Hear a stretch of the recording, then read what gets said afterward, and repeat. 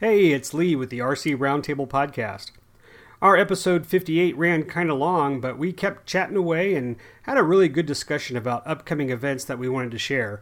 So here you go, some bonus material, episode 58.1. Enjoy. Last but not least, event updates. What do we got planned for the near-term future for hobby goodness? Well, talk about your event. Talk about your boating event. We saw some great pictures online. Give us a quick summary. All right, the boating event, the Boat Fun Fest, we had a great turnout. The weather held up really nice despite the dire warnings. I had people calling me saying, "Hey, are you really having this thing Saturday?" I was like, "Yes." Turns out the weather was nearly perfect. We had a really good crowd, nice mixed stuff. We had a couple of guys I knew that run submarines came up, and they had a real nice submarine show up. And a whole bunch of sailboats. And I want to give a personal note of appreciation, a shout out, if you will, to Phil Renquest. He showed up with his buoys. Two things. Yeah, buoy. He had buoys.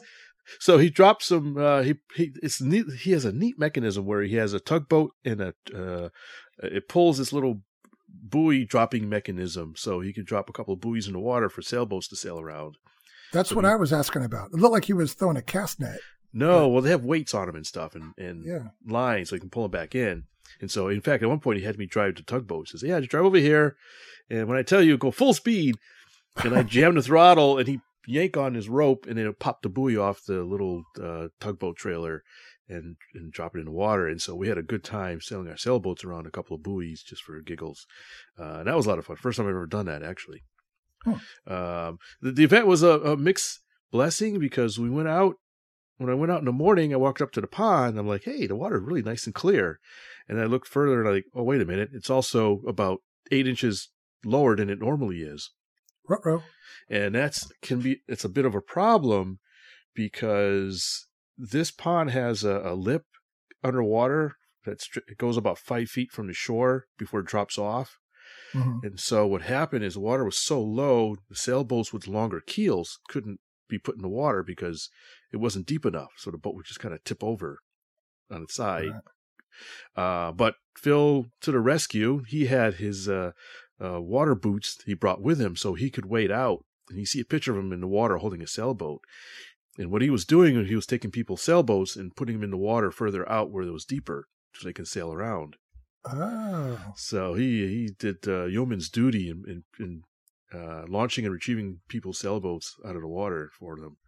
And he did a really good job. It was really, really a note of appreciation for his work and help for that. Free to launch, $1 to retrieve. Yeah. Yeah. $1? $5. So the event was a success. It went off really well. Everybody had a good time. The weather was good. A lot of people showed up, all kinds of different boats and stuff. So a good shout of appreciation for everybody that showed up. And hopefully we'll see you at the next one, which I haven't yet decided when, but we'll do it again. Hey, I have a question for you. Yeah. So the last time we talked about one of these events, you indicated that it's getting popular enough that you might have to consider some rules for mingling powered boats with sailboats. Did that happen? Not officially. I did mention a couple of people to watch their speeds when they're launching. You know, some guys with speedboats, they throw the boat in the water and it instantly jam full throttle. Uh-huh. And I told a couple of people, hey, slow it down when you launch your boats in the pits, so to speak. And no watch wake out. Zone. Yeah, no wake zone. And I try to remind a few people about the submarine. There was a submarine kind of lurking around. And say, hey, watch.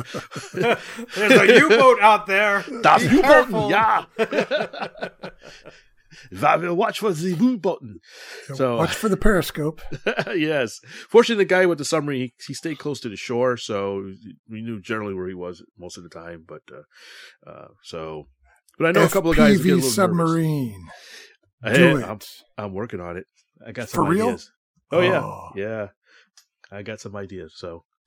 Okay. Keeping it close to my vest. One of my many projects I got to keep working on. But anyways, it was a great event. Good weather, good people. Our friend Nathan came down with his family, minus his son. They ran some sailboats and his paddle boat. He's got a neat paddle boat. Yeah, you see his paddle boat? It's a little blue and white thing. I have a picture of it. Oh, yeah. Okay. I did see that. Is that a kit or a scratch build or what? It's all scratch built, and the paddles are 3D printed that he did on his printer. Huh. Is it his design? It's all his design, yeah. All right. That's very cool, Nathan. What a creative really man. neat, yeah. He's a little work in progress, but he had it out there. He's had it there a couple times. So hey, Nathan, because you're listening now, we know you're mentioning your name. Hey, tell us about your plane update. He got that plane from a swap meet a year or two ago, and he was putting it together. He never followed up with us. So the plane? Yeah, remember what it was? Was it a biplane? Wasn't it a biplane? A big biplane. He got a swap meet. I think he bought it from Stewart. Gas powered, isn't it? Yeah, I think it was gas. Yeah. All right, just that's neat. I mean, he seems to be around. I think, and in fact, I think Steve mentioned that he talked with Nathan, so that's cool. Got to know each other. Yeah, they got to know each other because they're all in the same area. So it was good. It's good to see your friend Steve come down and mingle with us for a little bit. That was pretty cool.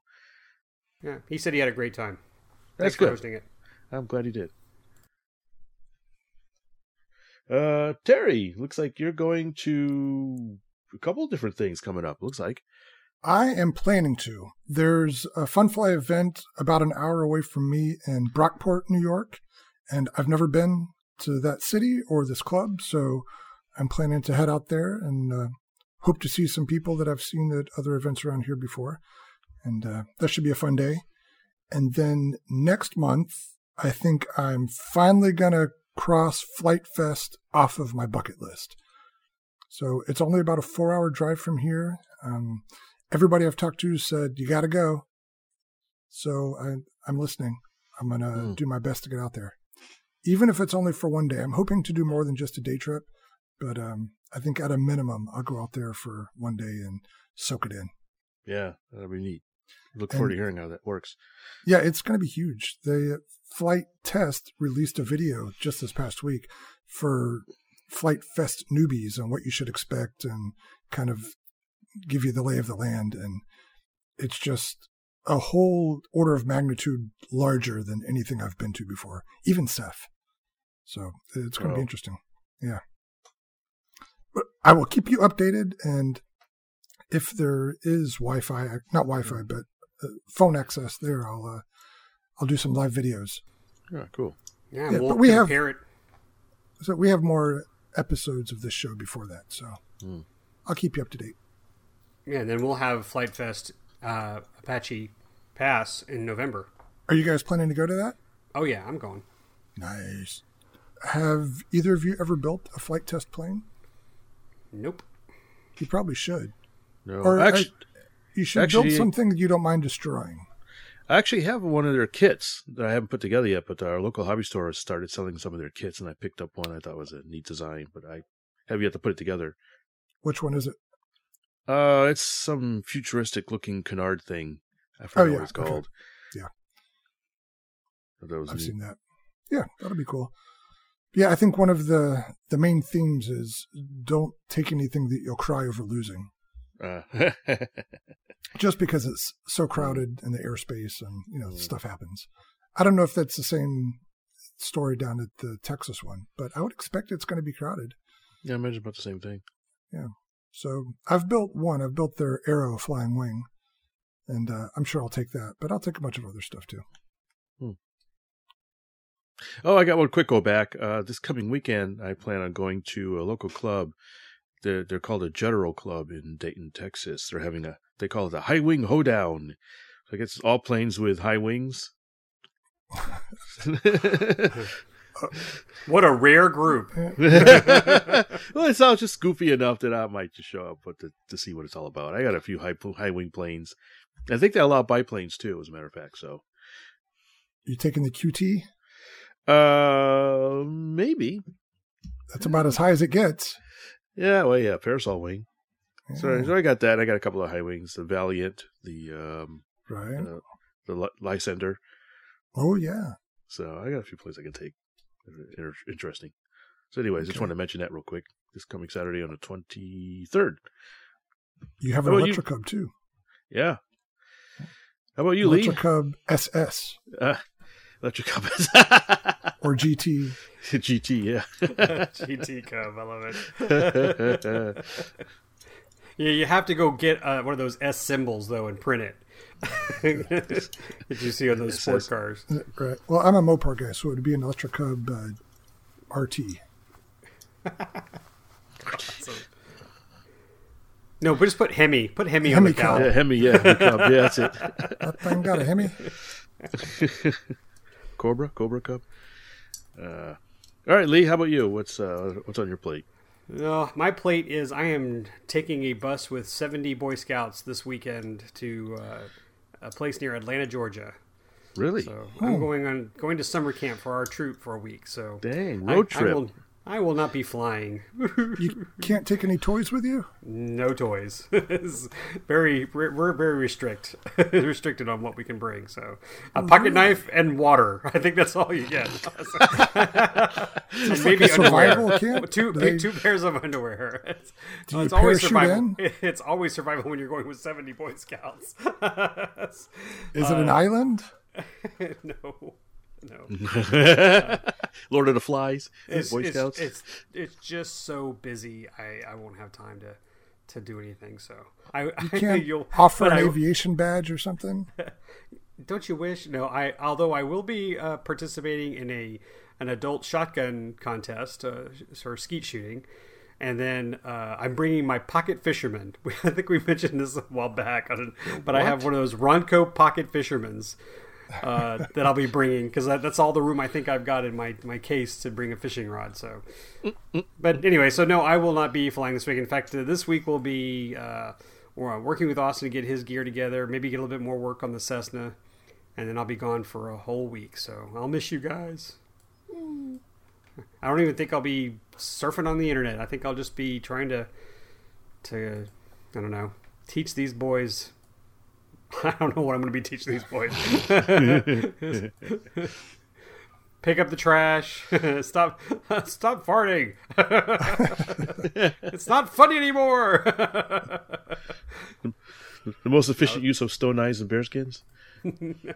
Yeah. All right. Well, have fun. I know you will. Yep. All right. Well, I guess that will wrap us up for this episode. We'll hopefully Lee will survive his outing to join us in the next episode. If he escaped from the woods. Yeah, stay tuned. We'll see if I did survive. Yeah. 75 go in. How many come out? Yeah. I'll leave this the auction that I'm bidding on for those engines ends Thursday.